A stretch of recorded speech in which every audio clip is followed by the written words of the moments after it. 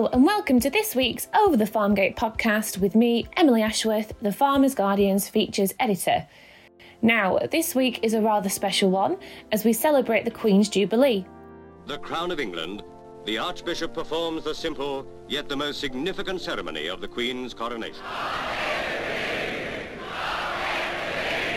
And in honour of this, me and livestock specialist Hannah Park listen to memories from those in the farming community who have met Her Majesty. We have also got a one-off Jubilee special in the magazine, so don't forget to check that out. I also spoke to Emma Buckley from Cheshire-based business Buckley's Bees for this month's Farming Can campaign. Now, Farming Can looks at the vital role farming plays across society, and in this episode, Emma highlights the benefits of having hives on farm and the importance of pollinators.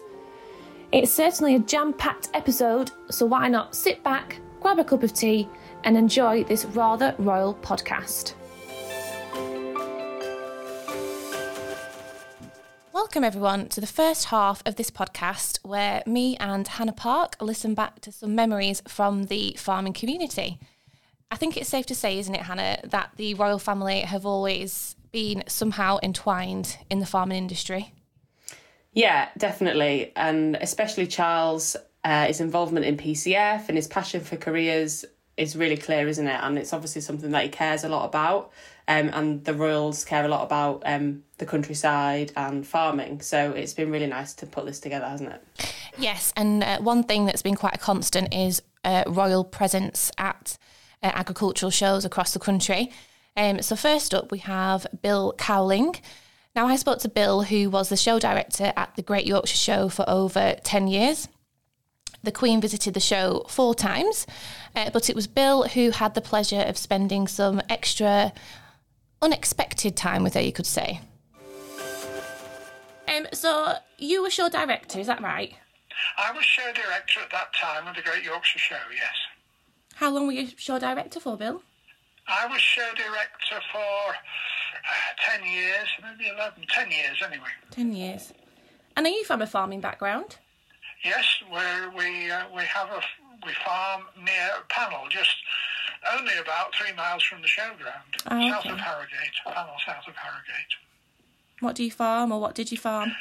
We used to have dairy cows up to about 20 years ago, and then the dairy cows went, and my sons do the farming now mostly. I still walk about on the farm, as it were, you know. Help might not be an appropriate word. I don't think so, perhaps. But now we have some arable and beef cattle and sheep.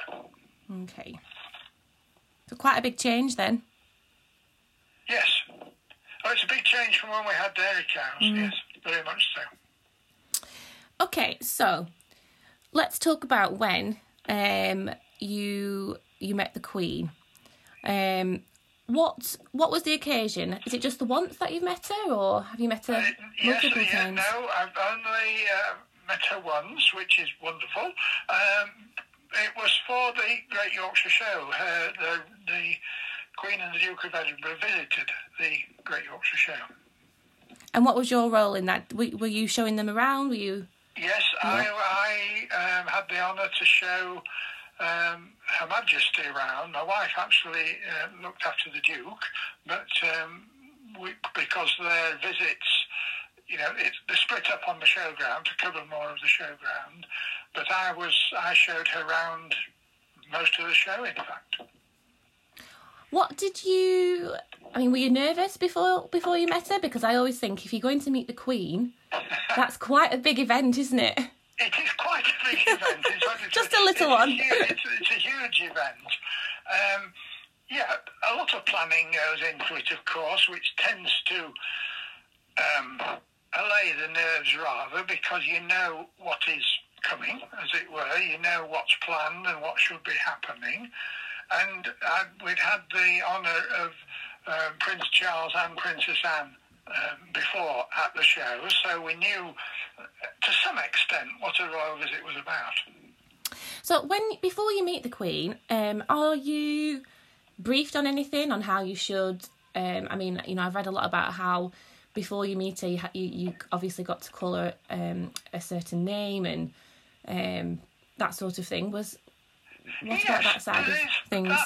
That sort of information tends to come out with the meetings. We have several meetings with the Queen's representatives, as it were, private secretaries, and also with the security aspect of the visit. So that sort of thing tends to come out at that time. It's not, as we didn't find it anyway, as prescribed as people might say, that, you must do this and you must do that. It's recommended how things work, and they work perfectly well on that basis. So the all-important question, Bill, is, what was she like? She was wonderful. She was obviously a huge empathy and understanding of farming and rural life, which is a great help for a visit like that, because there's a sympathy there and a hope to meet people and understand. And the royal family are professionals at what they do. They're very good at putting people at their ease and showing an interest and an understanding of what people are doing, the people that we meet. But I don't know whether you know or not, but the visit was not quite as originally planned. When we were planning it, it changed rather as the day approached. I don't know whether you knew about that or not. No, I don't. What happened?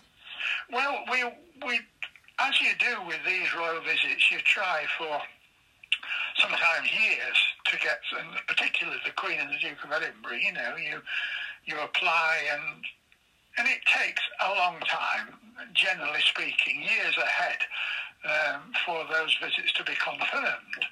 And anyway, ours was confirmed. It's usually in the autumn for the Great Yorkshire Show timing in July. It's usually sort of the autumn or Christmas time of the year before when it's confirmed that a visit will take place. And this was planned that she would come in the morning, she would come to us and stay for about 3 hours, and then she was off to Hull, to the hospital or something in Hull. Anyway, that was the plan. And then about 6 weeks, something like that, before the actual date, David Davis, who is still an MP in East Yorkshire, fell out with the Conservative Party and he resigned his seat. Then he immediately decided he would stand again for the seat. It seemed as though he was drawing attention to himself, so we say. And so it caused a by-election in his constituency, which is near Hull. And the protocol is that the monarch cannot visit an area where there is a by-election. Okay. So we thought, that's jiggered it. We've lost our royal visit because they're not going to.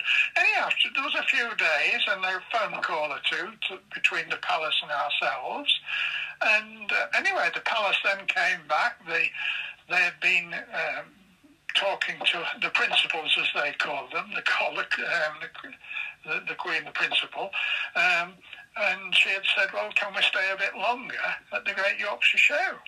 So in the end, our royal visit was 5 hours, which is an unheard of length of royal visit. Usually they're more like 1 hour, and we had it for almost 5 hours. Oh, wow. More than you bargained for. Yeah. Oh, that's wonderful. It is. It was wonderful and is wonderful, yes. I think the other aspect as well, isn't it, is that she, along with other members of the royal family, they are huge advocates of the countryside, and that's such a benefit for us because, as you'll know, there's a lot of negativity around farming. So it's nice to have people of such stature who really support it.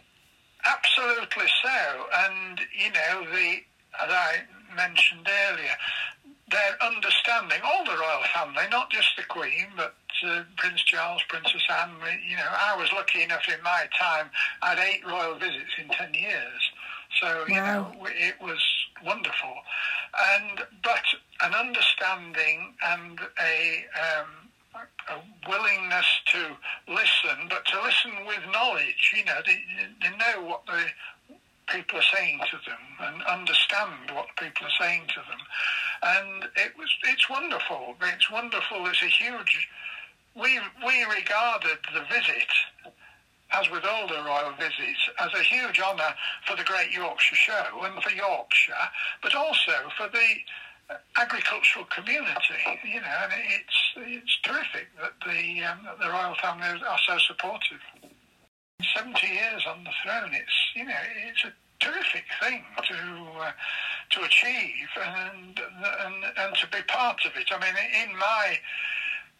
before I became the show director, as it were, when I was a farmer, I still am a farmer in a way, but I never ever thought that I would meet up with the Queen and the Duke of Edinburgh and Prince Charles and Princess Anne and the Countess of Wessex, and you know, it's something that doesn't happen to ordinary people, and you know, I just feel so honoured to have been part of it. Okay, that was great to hear from Bill. Pretty cool, calm and collected. I don't think I would be so calm in that environment, and I would definitely pronounce something wrong. I think that was lovely, and I think that's so humble of him to say what he said about obviously being a humble farmer, but I think that's something that a lot of can resonate with, that they think, oh, it's not going to happen to them and I'm never going to meet the Queen, but he's evidence that it does happen, and it happens to people from all walks of life. So yeah, really, really nice to hear from Bill. And I think as well that, you know, he expressed how much gratitude he has for the fact that she actually cares about, you know, where she is, who she's speaking to, what she's talking about. I think that counts for a lot as well. But I think it's only fitting to talk about what the Queen must have witnessed over her 7 decades on the throne. Of course, she started in the post-war era. Spirits needed lifting, and food production was a focal point. But to look back on that, I mean, wow, what has she gone through? Yeah, amazing. She's lived through so much, and has such a long reign, and so much must have changed for her in that time. Just looking at an overview we've got here, and it's amazing to look back on. Things like the introduction of milk quotas in the 80s, foot and mouth in 2001, to more recently Brexit in 2016, and now the kind of huge environmental push. Although this is something that Prince Charles has perhaps inherited, but it's amazing, and it's probably something that a lot of listeners and readers can resonate with. How the times have changed and what they were doing in those different eras, and how their life has reflect on how their life has changed and how they've sort of moved through those eras. But the Queen's been kind of constant throughout. Definitely, I was just about to say she's moved with them, and obviously it's now filtered down right through the royal family from those on the throne before her too. So next up, we have Welsh journalist Gaynor Morgan. Hannah, you spoke to Gaynor, who is a former BBC Wales journalist, and she's very well known within the Welsh farming community, and obviously we know her well too. We do, yeah. So we'll leave you with Gaynor. It was a pleasure to speak to her. Hi Gaynor, how are you? I'm fine, thank you. Good. Thank you very much for joining me today. Pleasure to have you with us. We're interested really in your memory from a sort of different angle, which I'll let you explain. But it's probably a bit strange for you being on the other end of the interviewing for this, is it? It is, yes. So, Gaynor, do you just want to introduce yourself and just explain sort of what you do, and just set the scene for us a little bit?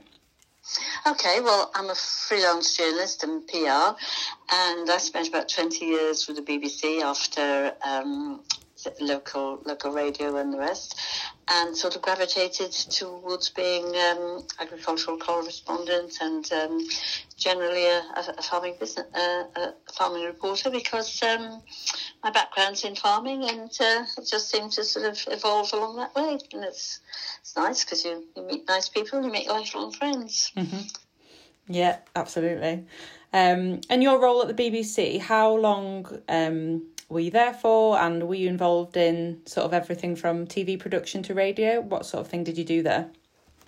Well, I was in the BBC for about 20 years, and I started in general news. But before that, for local radio, I'd done sort of farming programmes. And I'd also worked on the, you'll never have heard of it, the Farmer Stock Breeder. I was PA to the editor, Monty Keane, who some ancient people might remember. So I had a background in farming and farming journalism. But I joined the BBC as a general reporter and with Radio Wales, and then I did a stint on Wales Today, and then I went on to our countryside farming programmes, and then I started probably the most enjoyable time of my life, where I was producing and presenting weekly radio programmes for Radio Wales about farming in the countryside, and daily news bulletins, and also working for news. It's a bit of a topsy-turvy, hectic time where I'm jack of all trades and master of none, I'm afraid. We don't believe that for a second. So you have kindly got in touch with me and said that you were lucky enough to meet the Queen at some stage in your career, which was, I'm sure, a bit of a high. So what was the occasion then? And can you remember just a little bit about what happened and what she was there for? Well, it was 1983, and it was really exciting, certainly in terms of the Royal Welsh and the fact the Queen and the Duke of Edinburgh arrived.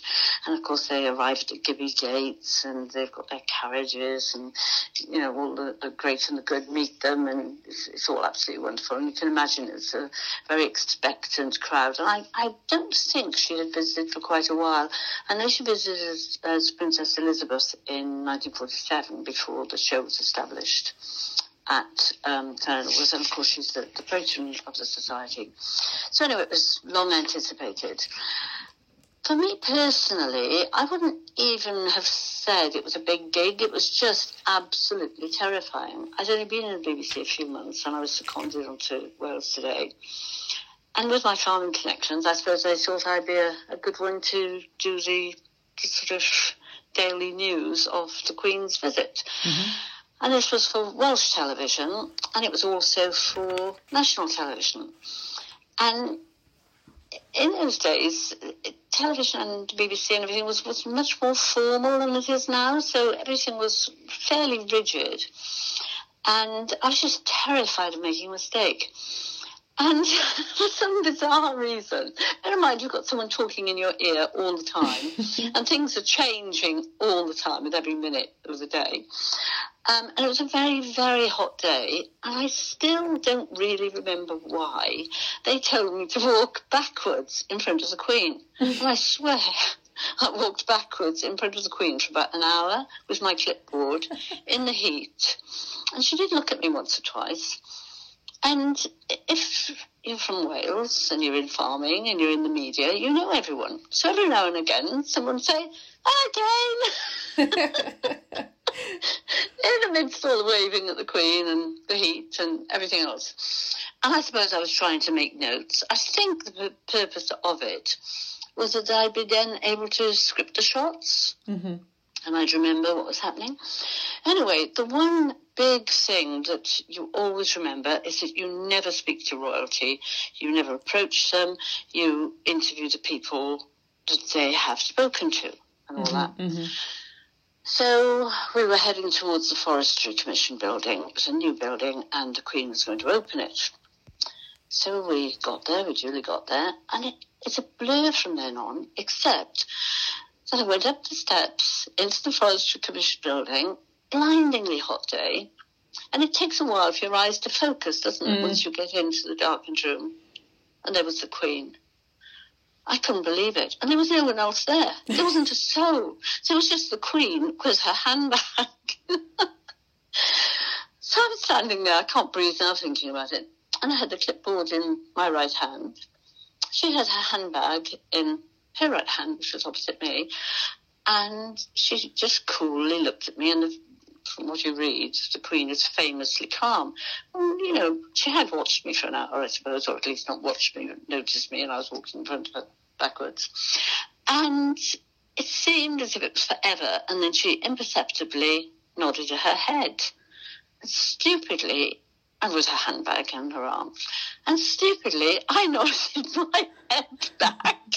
And then people just came, and there was chaos, and, you know, it's obviously, you know, why was she there on her own with me? And then the protest continued. She opened the Forestry Commission building, and I'm not quite sure what happened after that. Except we cut the film and put the news bulletins and programmes together, and that was the end of it. But to this day, I can't fathom why the Queen was allowed to be in the Forestry Commission building on her own, and why I was then told to go in there. So that's my memory.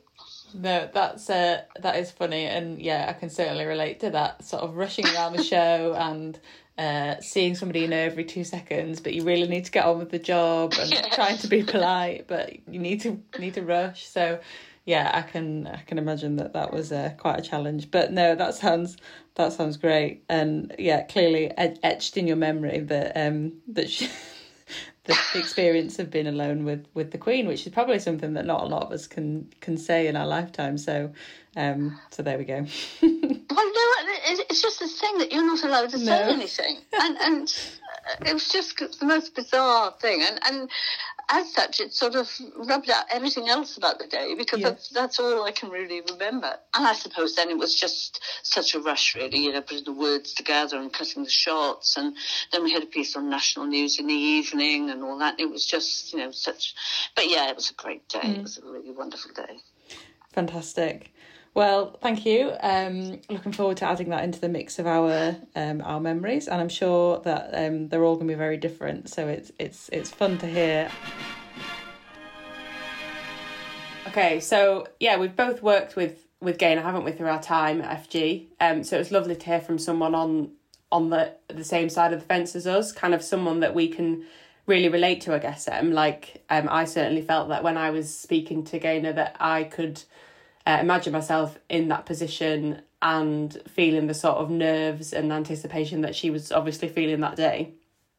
Definitely. I mean, you go to and cover more shows than I do, but I just don't think that you could ever prepare yourself, no matter what situation you're in as a journalist. I just don't think you could prepare yourself for being locked in a room with the Queen. I just don't know how you would present yourself, and I think she did very well, you know, for her nerves not to take over and say something accidentally or unexpected. So that was great to hear from Gaynor. Next up, we've got a memory from one of farming's much-loved ladies, Kate Bevan from Wales. Most people probably know Kate. Would you say, Hannah, from Lambing Live? Yeah, possibly. A familiar face from our screens a few years ago. I'm sure many of you have seen her on that. Yep. So here she shares with us her memory of when she was invited to her church service 10 years ago for the last Jubilee. Her moment with the Queen, as she describes it, and also her latest achievement, which is her MBE. So let's see what she has to say. Do you want to just tell me about how did this come about then? What was the situation when you were able to meet the Queen? Right, so there's a couple of things actually. So it was in 2012 for the Diamond Jubilee, and I received an invitation to attend a church service with the Queen and the Duke of Edinburgh and a few other people as well. It wasn't just me. But yeah, I'm not sure why I was invited. It was lovely. I borrowed a hat, got a frock, and the security was pretty high. we had security we had to go through. We had to take our passports, and then we boarded a bus, and we were taken to the destination. And yeah, it was a lovely service. And the Queen was actually sat not far from me, so I was sat near the front, and she was actually sat. If you imagine like the choir stall, so she's sort of looking across, and we had an eyeballing moment. So I didn't actually get to speak to her, but we did look at each other, and I was like, oh, I'm looking at the Queen, and she's looking at me. And then afterwards, one of her entourage, this gentleman came up to me and said, I have to say, we think you've got the best hat in the church. And I was like, oh, thank you very much. So I went back to my sister-in-law, because that's who I borrowed the hat off, and she was over the moon. And we're actually, so that was for the Diamond Jubilee, and next Wednesday, it's a week on Wednesday, the whole family were off to the palace. We've been invited to Buckingham Palace for a garden party, but I'm not quite sure if the Queen, it says the Queen will be there, but I'm not quite sure if she will, because obviously, she's limited at what she's doing at the moment. But that came about because I've no idea why, but I was awarded an MBE, which was lovely, and it was just at the beginning of lockdown. And because of lockdown, obviously you can't go in and pick it up, and it was strict rules. So we had a choice. I could either, this was earlier this year, go to Windsor or the Palace to collect the MBE, but I could only take one person, or I could have a local ceremony and pick it up here and take the whole family. And if we opted to do that, the whole family then get invited to the Palace garden party. So it was a no-brainer. Yeah. We actually went to Rodney Parade, rugby ground in Newport, and we had a lovely day. And yeah, now we're getting excited because the invite only came through last week to the garden party, and yeah, we're all off, myself and my husband and the kids, and wow, we're going to the palace. Yes, that's so exciting. I'm going back to my sister-in-law. Yeah. For another hat. I mean, when you get the royal seal of approval for a hat, I think you need to keep that going, don't you? To be honest. I think you do. The thing is, that's a lot of pressure. And I'm a wellies girl. It's either wellies, flip flops, and overalls. So yeah, I've been off to the charity shop again. I've got another frock now. Yeah. And and I'm going to see the same sister-in-law and get a matching hat and see if I can fab top it. Yeah, fab. Can you just explain to everyone, please, Kate, what you were awarded the MBE for? It was services to farming, which is amazing, really, because I'm still not sure I deserve it. I think, to be honest, I've just been around a long time doing what I do, but it was it's still a bit of a mystery because I'm not quite sure. You don't find out about the nomination or anything, because I did ask. So it was a complete bolt out of the blue. And I had a couple of suspects I sort of asked, said, was it you? But it wasn't. So still to this day, I have no idea where it sort of stemmed from. Yeah. And when the initial email, because it was an email first that came through, and I will be honest, I was laughing at it. I was like, Jim, look at this spam. Yeah. And I was going to delete it. And he said, well, look, there's a number there. Why don't you ring? So I did, and it was real. It's. Oh my goodness! Can you imagine if you just deleted that? I know. But the thing was, when I rang up and asked, is this real? Is it a spam? She was lovely, and obviously not the Queen, who was on the other side of the phone. And she said, you're not the first person to ring and ask, so apparently other people had done the same, because you don't expect it. No. You just don't expect that sort of email through. I can imagine, but you definitely do deserve it, so I'm sure there's a lot of people who will listen to this and say the same thing. So in 2012, when you say you went to a church service, where exactly was that? That was in Abervale, so South Wales, not a million miles away from us. It's only half an hour away. And yeah, it was just a service of celebration, really, for the Diamond Jubilee. Yeah. In the presence of Her Majesty the Queen and His Royal Highness the Duke of Edinburgh. So it's quite nice, sort of, 10 years on, we're going in the week that obviously she's now celebrating a platinum jubilee. So it sort of follows on a decade later. Definitely. My other question is, there's not, many high-profile people like the royal family who really are true advocates of farming. Yeah, they are. I think it's not just farming. I think, well, first of all, we're a tiny island, aren't we? But they make this island very, very special. Everybody knows who we are, very British. But also, it's not just farming. I think it's the country way of life and the traditions that go with it. And I know they're big advocates of family farming, because obviously we're not a massive farm, and we're a traditional family farm, as many are, particularly here in Wales. And Charles, I think he was ahead of his time, really, with the environmental issues and sustainability. But they do, I know they get a knocking, but bless them, they really do bang the drum for us. So, and the Queen especially. I don't know. People see them and we'll go to the palace and it's a grand place, but would you really want that job? What a responsibility. The lack of privacy, everything you do, you can't go out in public without anybody protecting you, and then you've got the paparazzi, and it's, I don't know, I wouldn't like the job. I do take my hats off to them. I think they're pretty amazing, to be honest. Yeah, agreed. And I guess just finally, what does it mean to be able to, in a few weeks you're going to be, at this garden party with your family? Yeah. That's quite special, isn't it? Especially this year. Yeah, I think that's going to be emotional. We've the invites just come through. I think they're leaving them last minute because obviously we don't know how the Queen is. I know she was at the horse event, and I believe it was the last couple of days, and I was watching her there, and she still looks amazing. Yeah.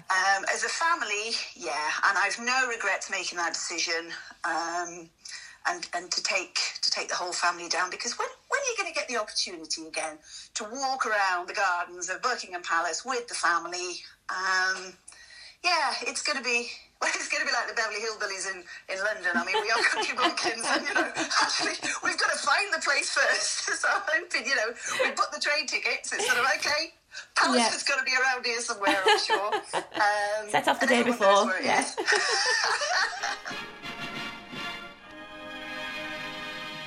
Okay, that was great to hear from Kate. I think it was nice to hear how down to earth she was about it all, and how, this is quite a big thing just for normal people, isn't it, to get invited to something so prestigious and royal. Yeah, I think so. And I definitely related to the thoughts that must have been going through her head when she thought, I'm going to be meeting the Queen. I need something to wear. I think that's the first thought of many ladies, and probably gentlemen. Yeah. When doing something important. So I really like that she shared that with us. And not forgetting, as Em's already mentioned, her MBE, which kind of just highlights what we've said about the Queen, highly regarding farming, and a really, really brilliant achievement for Kate. So as she's probably heard many times, but very well done.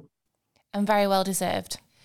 Well, that's been lovely to hear those memories. For many, this Jubilee is extra special, with some having witnessed her whole reign. But on to something else we should celebrate, and that's this month's Farmers Guardian's Farming Can campaign. With a focus on how farmers can encourage more wildlife on farm, let's hear more from Emma Buckley about the benefits of putting beehives on your farm and just how important pollinators are.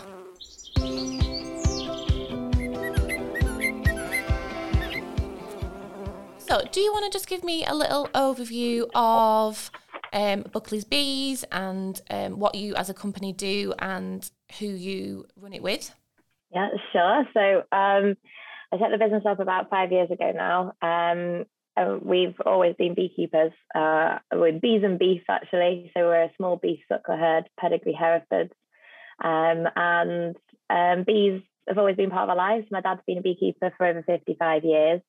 So I grew up on our small holding, just with them enrolled in our family life, really.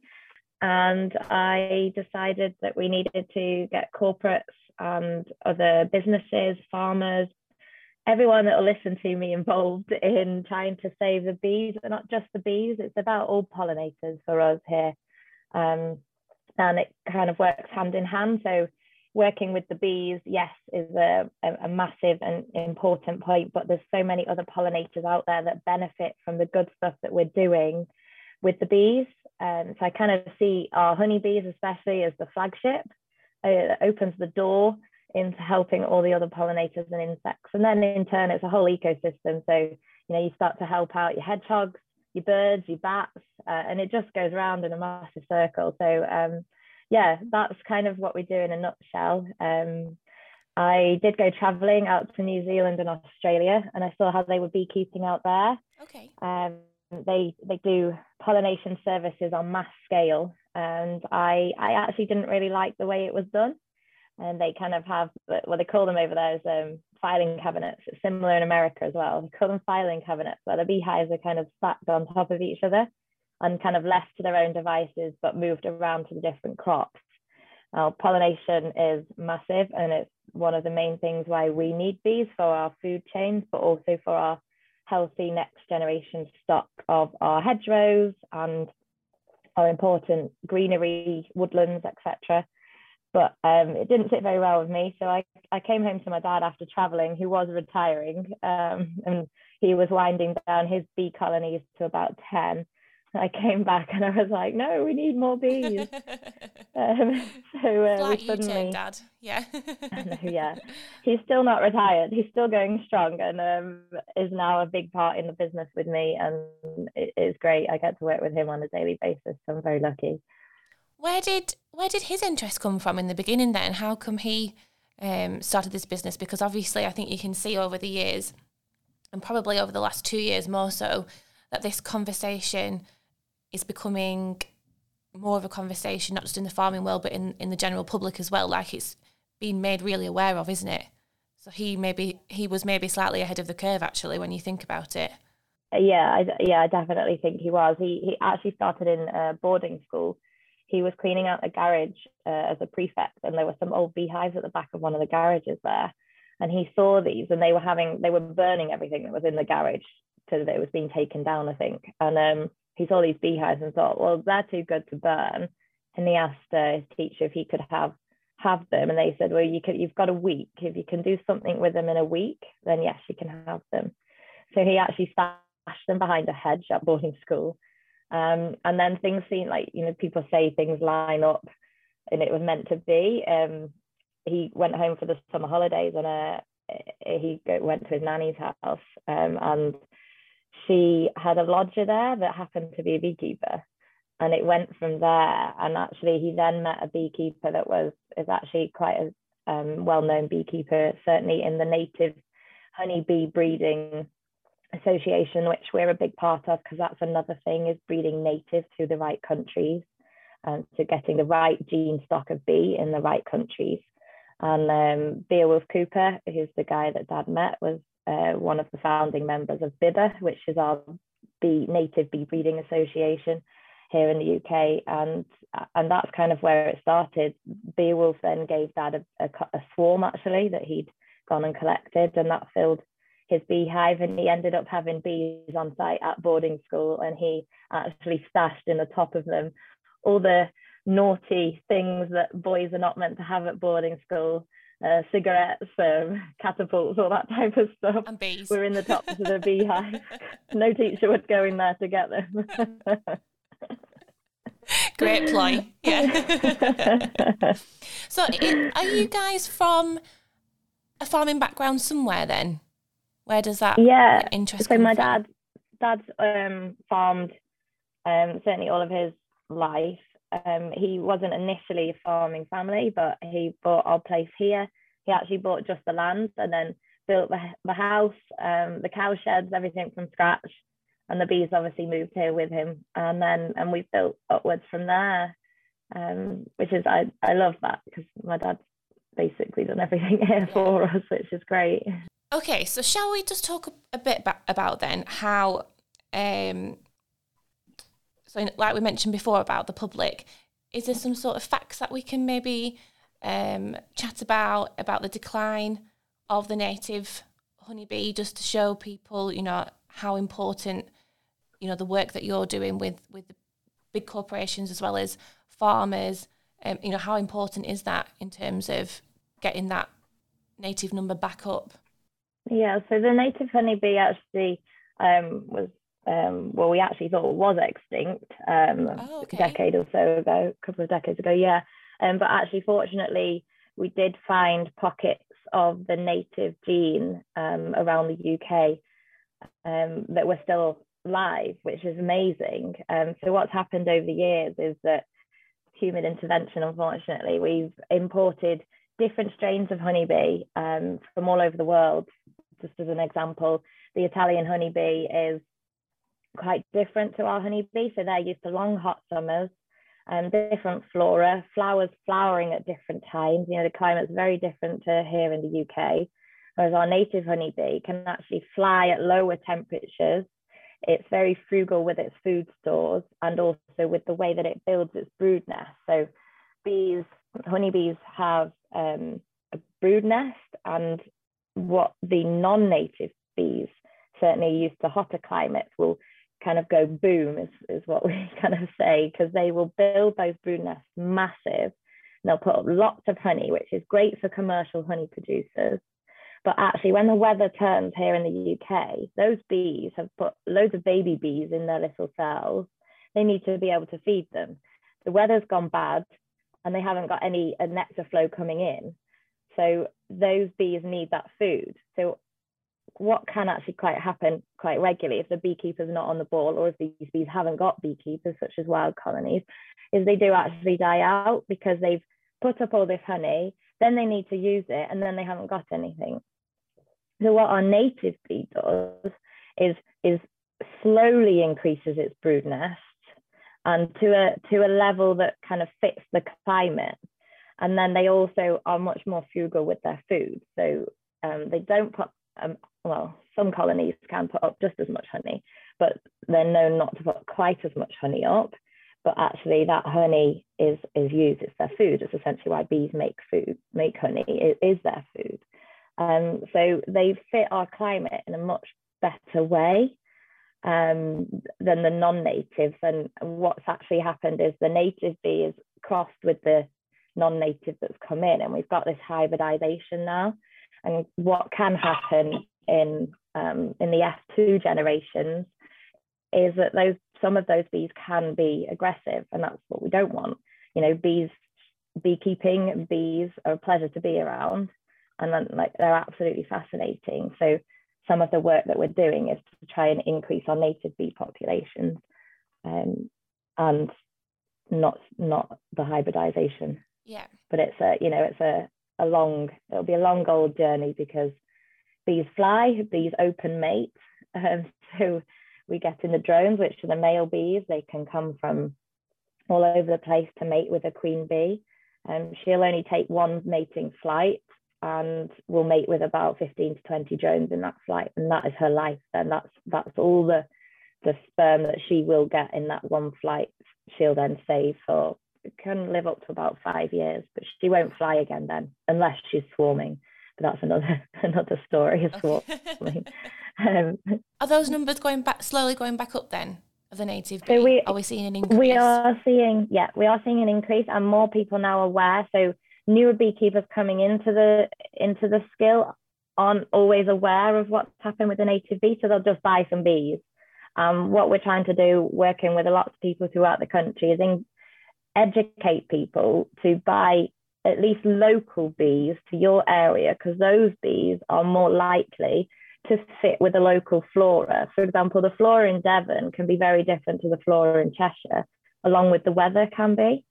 So if you're buying local to your area, that's really important. And then the fight for having the pure British strain of honeybee is then easier, because the native strain, I think, will always come back around. It will always suit our climate, and they will always survive in our natural world better than others from other countries. Just some statistics for you for farmers that are growing food, just to help people understand how important bees are to those pollination services. So a study's been done on oilseed rape, and it shows that between 15 and 20%, by just introducing 2 honeybee colonies to that field of rape, can increase the yield by 15 to 20%, which is, to me, is amazing. And the oil content will also increase by 4% to those crops. And that's just by having 2 honeybee colonies on site. And it's not just about the honeybees. We've got the bumblebees, we've got the solitary bees, we've got moths, butterflies, wasps even. They've all got their place in that cycle of pollination that we massively have taken for granted over the years. Yeah. And that was my next question, really, because obviously me and you have spoken before, and you presented me with those facts, and my mind was slightly blown, because that's huge.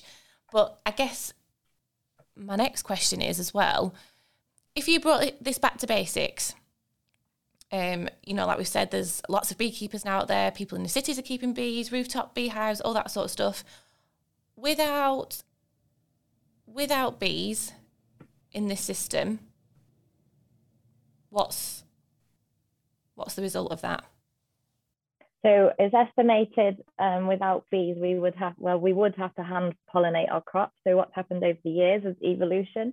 Our plants have evolved as well, and they've evolved to breed, reproduce, create those fruits, those seeds, the plant that we know and use to reproduce through insect and animal pollination. So if we lose those insects and animals, our plants can't reproduce. So most of our plants can't reproduce. There are some that are wind pollinated, etc. But a lot of the food that we know today and that we feed our animals are insect pollinated. So we lose out. And not only that, it's not just about us and our food chain. Think about when you're looking out the window of your car and you're driving down a road, you see fields with hedges, beautiful hedges of hawthorn, blackberries. How many blackberry plants do we have? A lot of our hedges consist of thick bush like flora. They're also pollinated, and they rely on our bees for pollination, along with a lot of our trees, a lot of our woodland. I can't express how important they are, apart from putting some figures out there for you. And that in the UK, I think it's 1.8 million. In the world, I think don't quote me on these exact quotes, but it's in the billions of what we would need to hand pollinate. And actually, unfortunately, in some places like China, they have destroyed their insect pollinations to the point where they are having to hand pollinate. Wow. And the yield that they get from a hand pollinated plant, because they haven't evolved to be pollinated by us. Yeah. They've evolved to be pollinated by a bee or an insect. So they're just not getting the return in the fruits and the crops that the bees can efficiently do for us. And the bees actually do, it's accidental. The bees don't know they're pollinating. They don't leave the colony to go out and pollinate our crops. They go to forage for their own food. And in doing that, they are very generous and give us accidental pollination. And I think it's wonderful that we can get a return on them without having to, commercially farm them and push them, because that's what they naturally need to do, is forage. We're just very lucky that they give us that pollination service in hand. Touching on the point that you just said about, look out the window, look at everything that the countryside has to offer. This particular campaign, Farming Can, is about telling people about how integrated and layered farming is and how that connects to society. So I think that's a really important point, to kind of break down all those barriers and say, this is really important. Yeah, it's massively important. And as well, like for the farmers, we've seen a massive increase in the cost of fertilizers, certainly this year. Over the last few years, I think it's been going up anyway. But, if we can get back to some sort of balance, organic farming is brilliant. And yes, it's a way forward. But we don't have to go fully organic. There's certain things that our farmers can do, and our people at home in our gardens, our back gardens, just putting a picnic size patch of space for nature, wildflowers in, can feed millions of bees in a day. But things such as, putting clover into your fields, that fixes the nitrogen for you, and also feeds hundreds of millions of bees and insects in turn. So we can get back to some sort of balance where we can hold the hand of nature and really get what we need, but also give back to nature at the same time. I think that would be really interesting as well, to look at what small aspects of your farming business you can tweak, such as those that you've just touched on, to help try and tackle these issues that we're having. Yeah, for sure. I mean, we've got the countryside stewardship schemes coming in with our pollinator strips and woodland protection grants and all those types of things. They're really great. We should definitely be looking at them if we've got that land and that farming land that, you want to do a little bit more around your farm to help the bees, help all insects, all small mammals, then have a look at the grants and stuff, because that's what they're there for. They're there to encourage us to try and give back to the environment a bit more. And you can still, putting wildflower strips in, you can still make hay off that. You can still do, you're not just completely losing that land. There's certainly lots that we can do, but I feel like that's a massive conversation that we should have another time. Well, let's talk about the benefit to farms, because obviously, so you guys, you would, for example, if a farmer had the right space on their land and it was the right environment, you would be able to put a hive on there and you would take care of it for them. Is that right? That's how it works?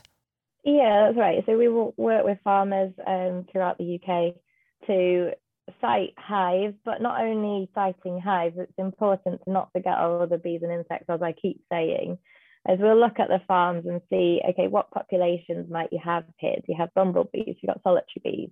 What other insects have you got? How can we help them first? And then, if we've got crops, you're growing, field beans, for example, just another statistic for you, having honeybees on site can increase the yield of beans by 1,300 kilograms per acre.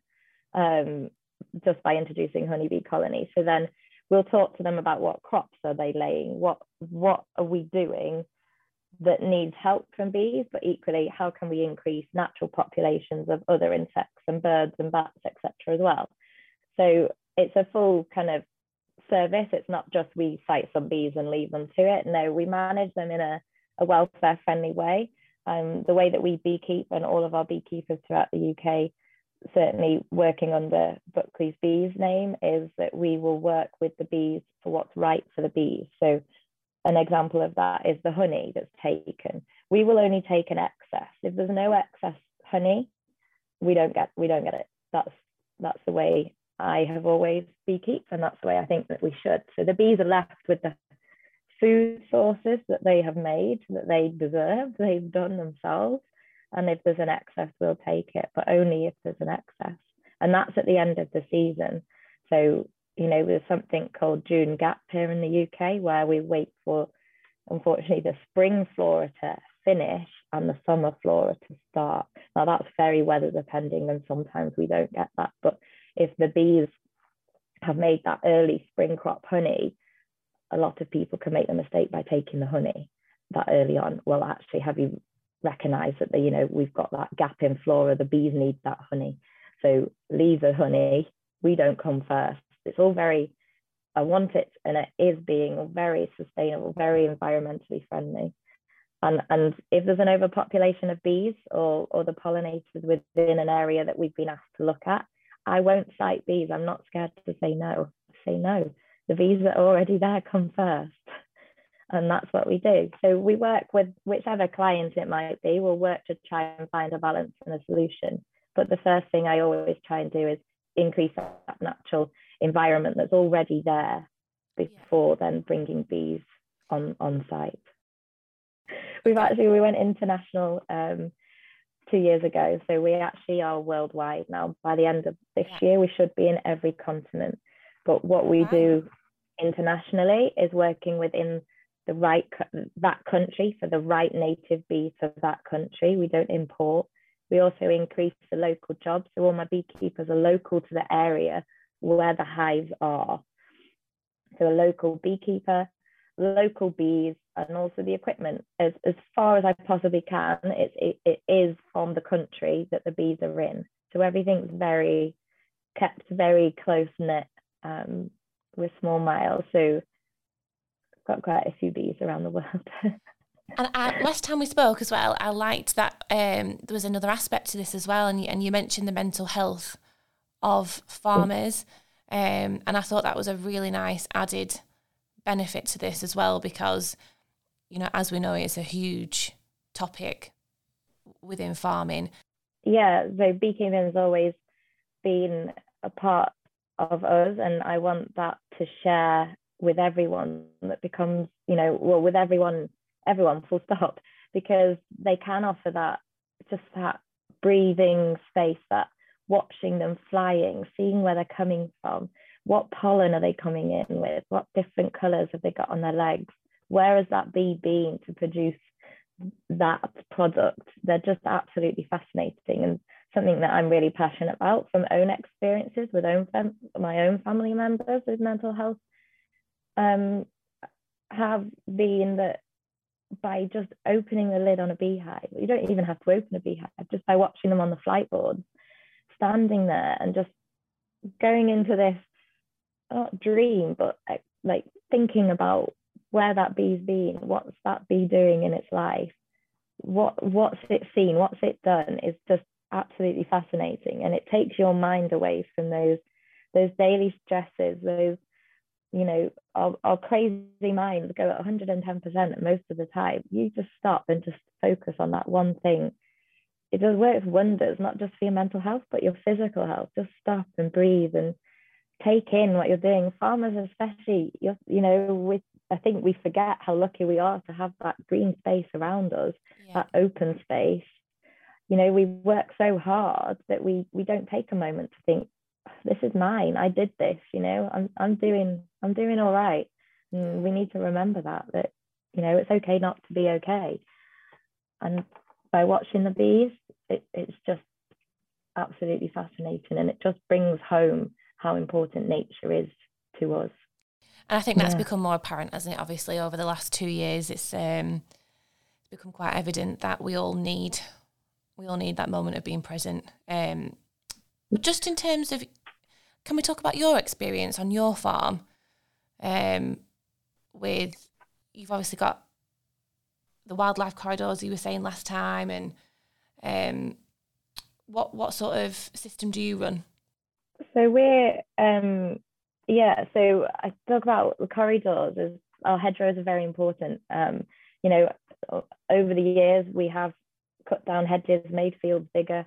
You know, TB is a big issue, unfortunately, that as farmers have to deal with. And we swear by here that we've never really interfered with our hedges or our fields. We've kept them, you know, as strong as we possibly can. And yes, we've always had the bees as a focus for that. But we've never had TB in 40 years of being here. All the farms around us have. And okay, yes, we have got a badger set at the bottom of one of the fields. They probably don't have TB. Hopefully they don't get TB. But I'm sure by having strong, healthy hedgerows and corridors for those mammals to run through, they're not going through the middles of our fields. I mean, don't get me wrong, I'm sure maybe they do. I'm not making any claims here, but we are sure that because we've got those healthy hedgerows and corridors is the reason why we have been so lucky and not to have a TB breakdown in 40 years. Is it just a low input beef system that you've got, or have you got any arable land? Or no, it's just beef. Just beef.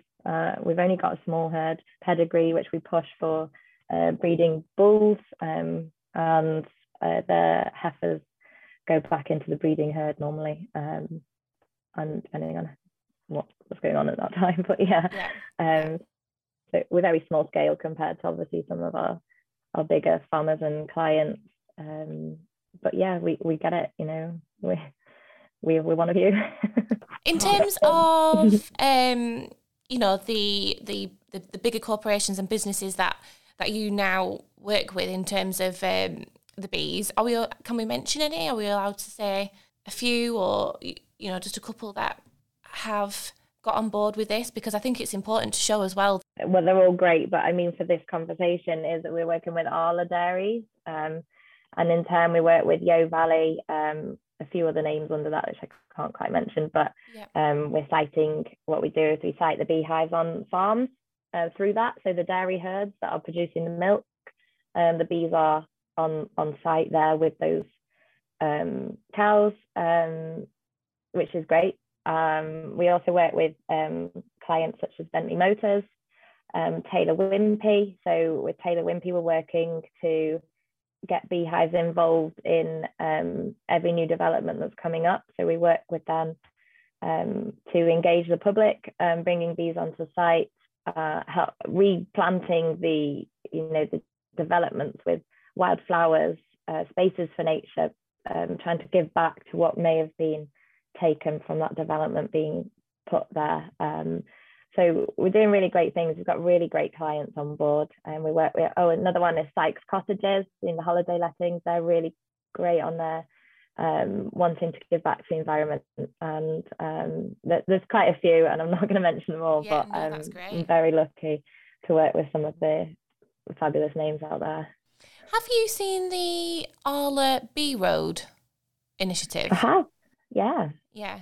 The bee maps, which is great. So that's for farmers to, it's essentially to be able to link so insects can kind of stop along the way, have places of rest and food, which is a wonderful initiative. And if I can encourage everyone to take a look at that and have a look and do a little bit if you can, that would be great. Can you explain to me how you can get involved in that?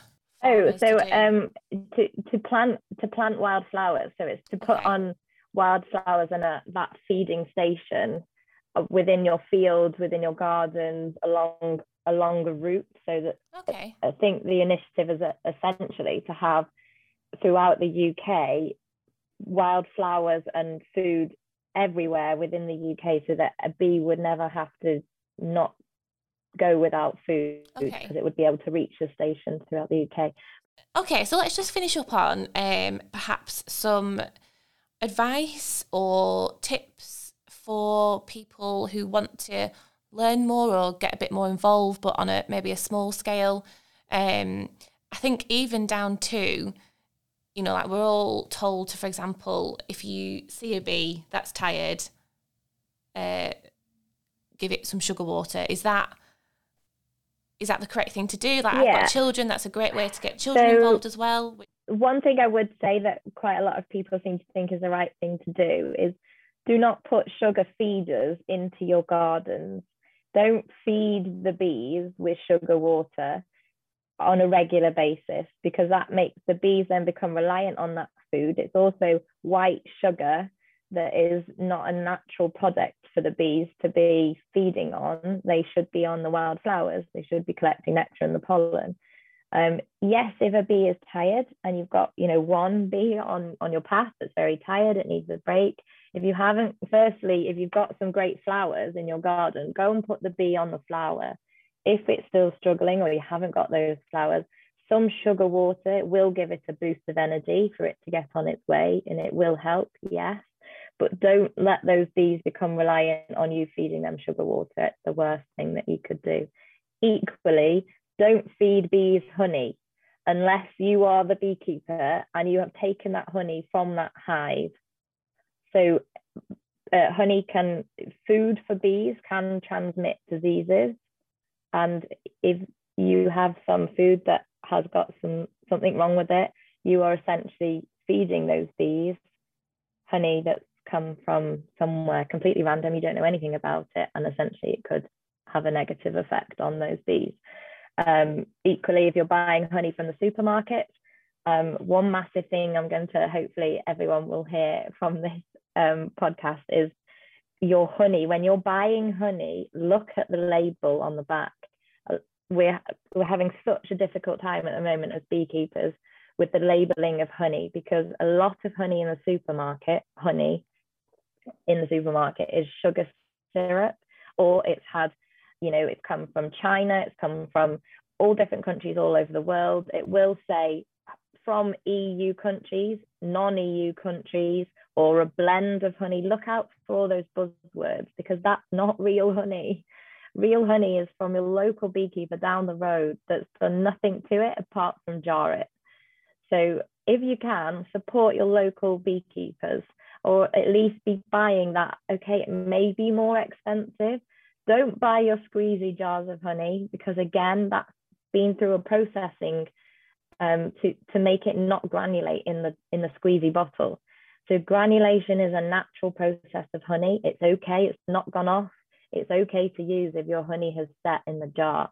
And actually that's some of the best honey you can get a hold of, is if you can get that honey that granulates, means it's probably pretty pure.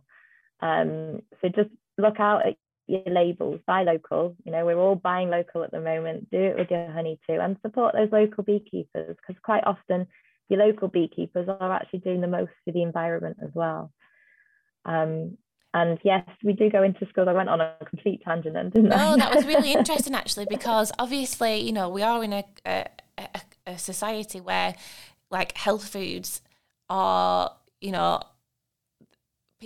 people, they're at the top of people's shopping lists, aren't they?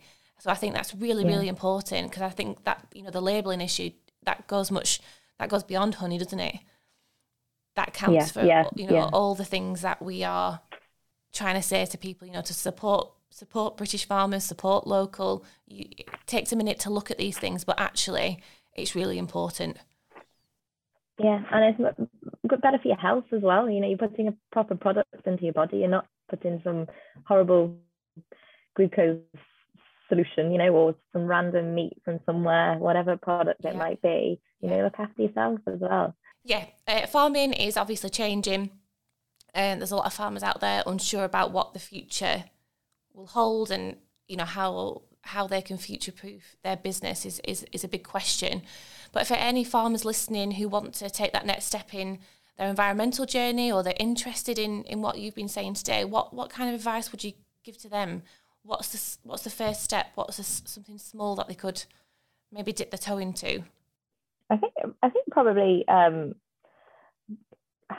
a look at the stewardship schemes, certainly for me is positive, that the government are trying to recognise we need to change the environment and help farmers along the way with doing that. I think having a look at those, also talking to other local farmers within your area. If you can get a community together of a few of you, that have got a common goal, you can talk, and that's great for your mental health as well, is talking to the other farmers. What are you doing? What can we do different in our area? What do we need to change and move with the times? Not change, but move with the times, I think, is a great way to explain it.